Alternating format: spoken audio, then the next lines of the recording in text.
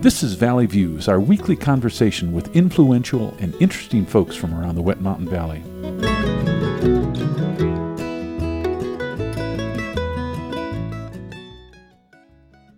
Today on Valley Views, we're visiting with Paul Glasspool, who's associated with the Rocky Mountain Kite Association based in Denver.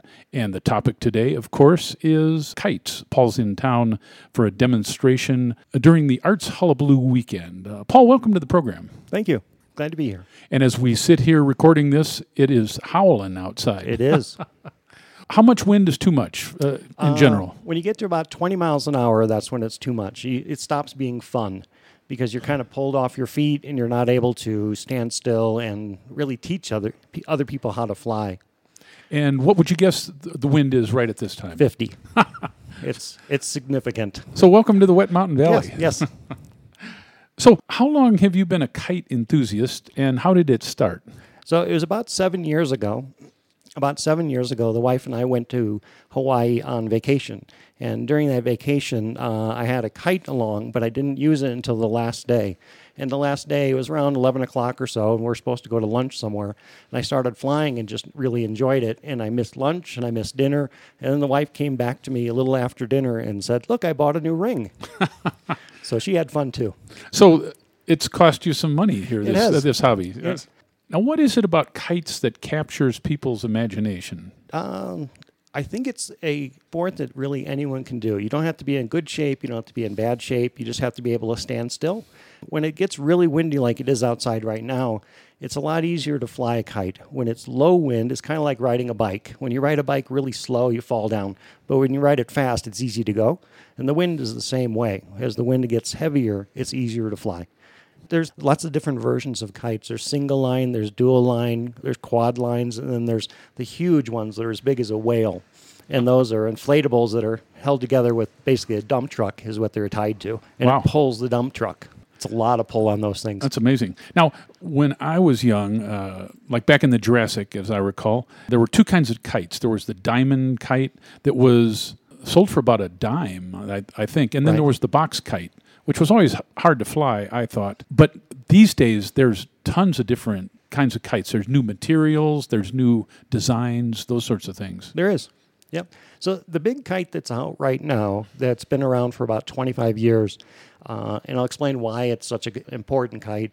It's called the Revolution kite.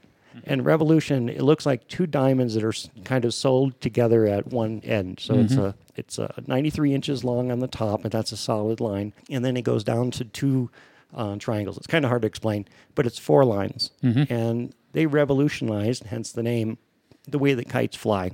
And so they're extremely maneuverable. So if you had like a billboard and it was a rectangle, and you had a string at each of the four corners, as you pull on the top side, it goes up. As you pull on the bottom side, it goes down. And because of that, it's very maneuverable, and you can put it anywhere in the sky, and you can literally go from 50 miles an hour, where the kite is flying at 50 miles an hour, to stopped in a millisecond. Very maneuverable. Now, is that the kite of choice for most stunt kite flyers these days, would you say? Yes. Stunt kite is more towards the dual lines. And the dual line, you just have two lines versus it's also a sport kite, yes, but it's not really a stunt kite. Okay. A four line like the Revolution kite, the reason that it's such a big deal is that you can pick up one anywhere. So you pick up one, you travel somewhere, and you use someone else's, it's exactly the same. Versus a lot of other kites, there's all sorts of adjustments you can make on them. And because of those adjustments, it's tuned to that person. Versus a Revolution kite, which is standard.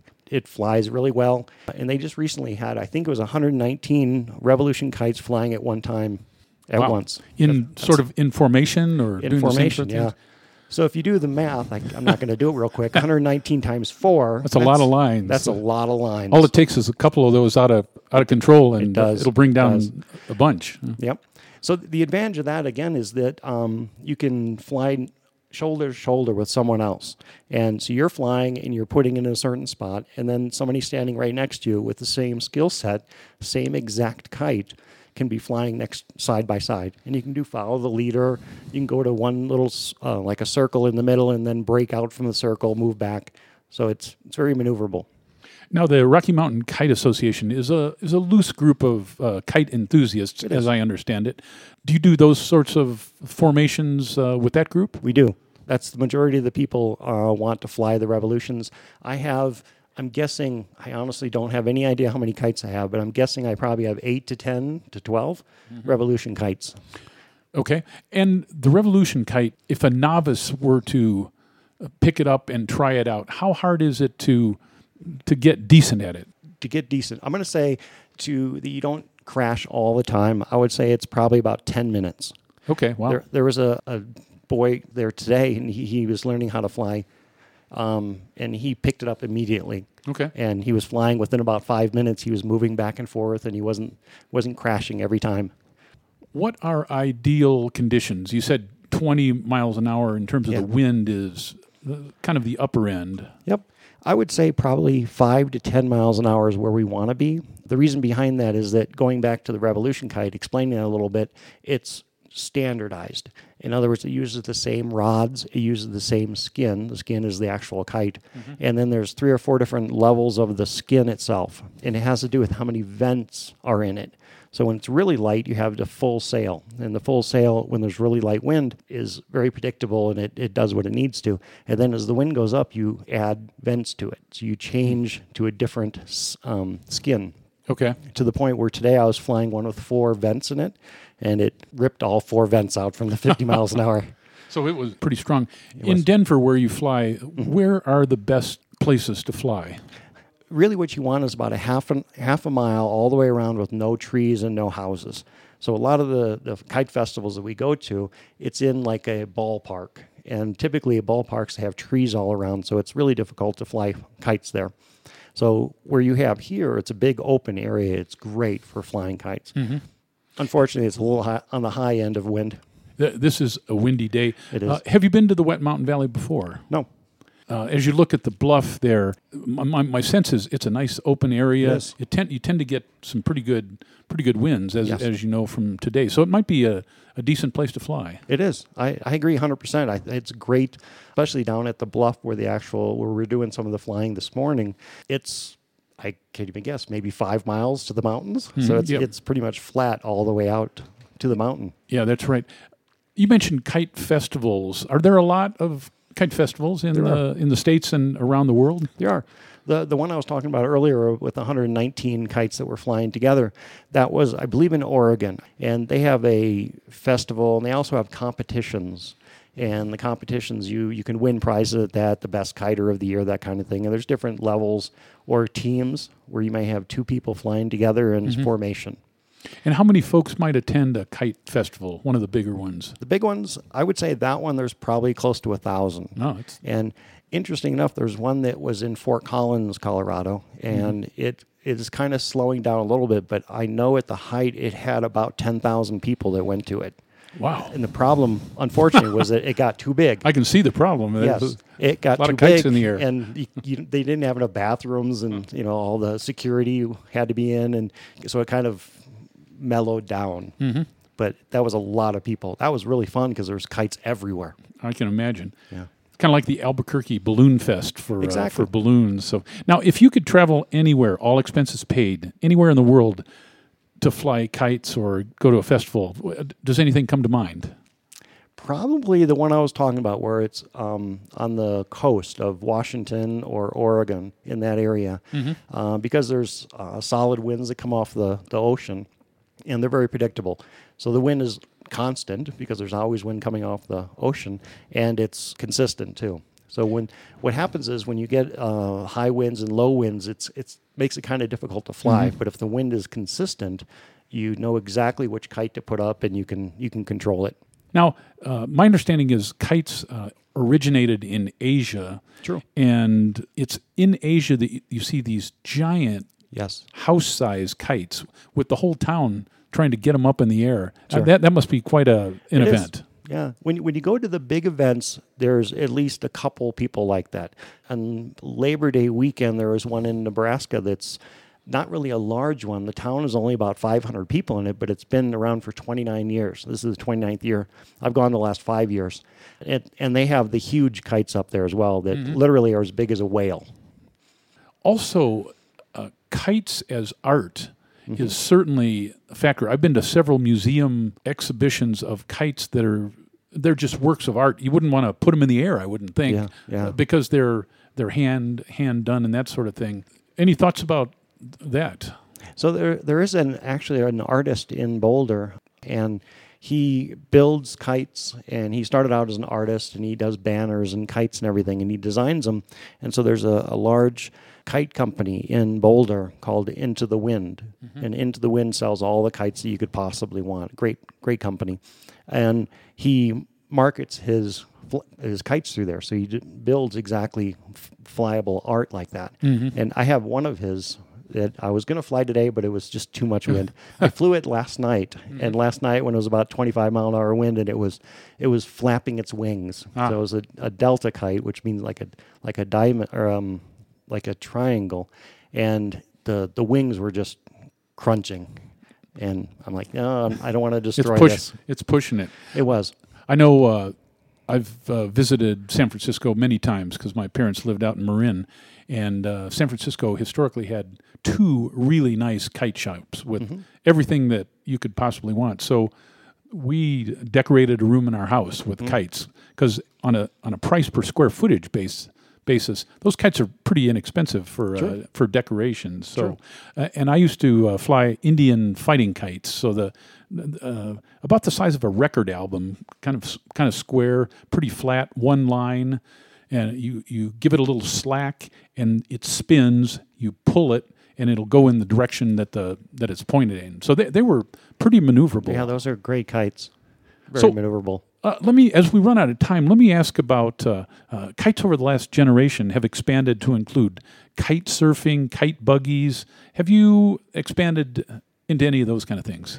So kite buggies I have. A kite buggy is essentially about 8 foot long and probably 5 feet wide. So there's 3 wheels on it, and you sit into it, and you're approximately in, let's say, 2 or 3 inches off the ground. And there's no brakes on it. You steer using your feet on the front. So the front wheel has bars on either side of it that you steer to go left and to go right. And that uses power kites. So power kites are ones without spars. Spars are the rods. And so it's called also a single skin. And now they've sort of progressed to the point where they have dual skins. So there's basically a front and a back to it, and there's bellows inside of it. And those bellows fill with air so it doesn't collapse as you're flying. And so you sit in your buggy, and you have full gear on with a helmet and gloves and everything. And you have a harness around your waist that has a hook on it. And the power kite is also a 4-line kite, and it has a string that goes on the top. So the top lines are the power lines. And that's where all the power comes in. And then you can hook that into your hook that you're wearing on your harness, and as the wind catches the kite, it pulls you. And so I've done that a lot for many years. And I had 2 buggies, and I sold one of them, but I have one buggy now. The buggy is about $2,500 for the buggy. And like I said, there's no brakes on it. And the way you slow down is to move into the wind. So you kind of curve in around, so you're moving in the straight direction. Sort of if you've ever done sailing, you never really go downwind. You're kind of tacking. And very similar to windsurfing. Yeah. Exactly. And so as you turn into the wind, and that slows you down. So for me, I go out, there's a place in south of Vegas, which is Primm, Nevada, and it's about 12 miles long and about 3 miles wide of nothing. You need a big area if there are multiple people doing that. Yep. So in April, there's a group of us that goes out there, probably about 50 people. And it's organized so that they have some races a little bit, but mostly it's just out to have fun. And I go out there for a week during that April time period, and you have all your friends there, and we're all at the same skill level where you can literally fly and be moving at 30 plus miles an hour side by side with someone else, because you know that they aren't going to crash and cause you problems. And those kind of speeds, if you're 3 inches off the ground, you must really feel like you're moving. It does. So my record, I'm proud to say, is 50.5 miles an hour. So I have a little Garmin GPS that tells you the speed, and that's how you know.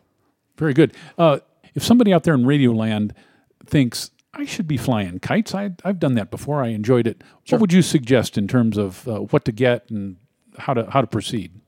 It's kind of a tough question because it's two-headed dragon on this one.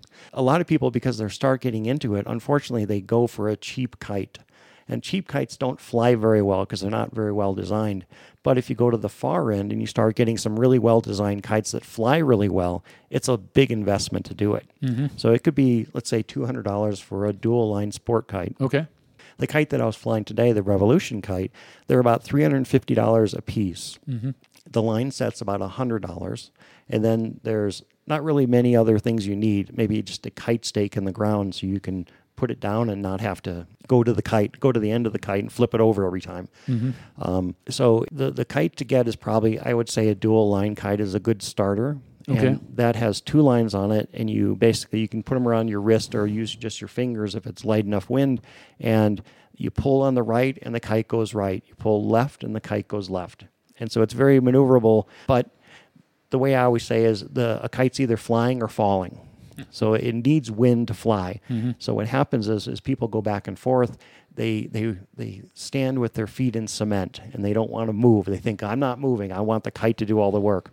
You kind of fail that way because you have to be moving forward and back to kind of absorb the wind. So like I said, it's either flying or falling is the key word. And so you want to keep the kite flying, so you have to sometimes be moving backwards. And when I fly, I'm never standing in one place. I'm always moving around. As the wind gets heavier, I move forward to absorb some of that wind. As the wind gets light, I move backwards to give it more wind. Right. I get that. Paul, thanks for stopping by and sharing your passion for kites. Absolutely. We've been visiting with Paul Glasspool from the Rocky Mountain Kite Association. We'll see you next time on Valley Views. My name's Gary. You've been listening to Valley Views on KLZR 91.7 FM.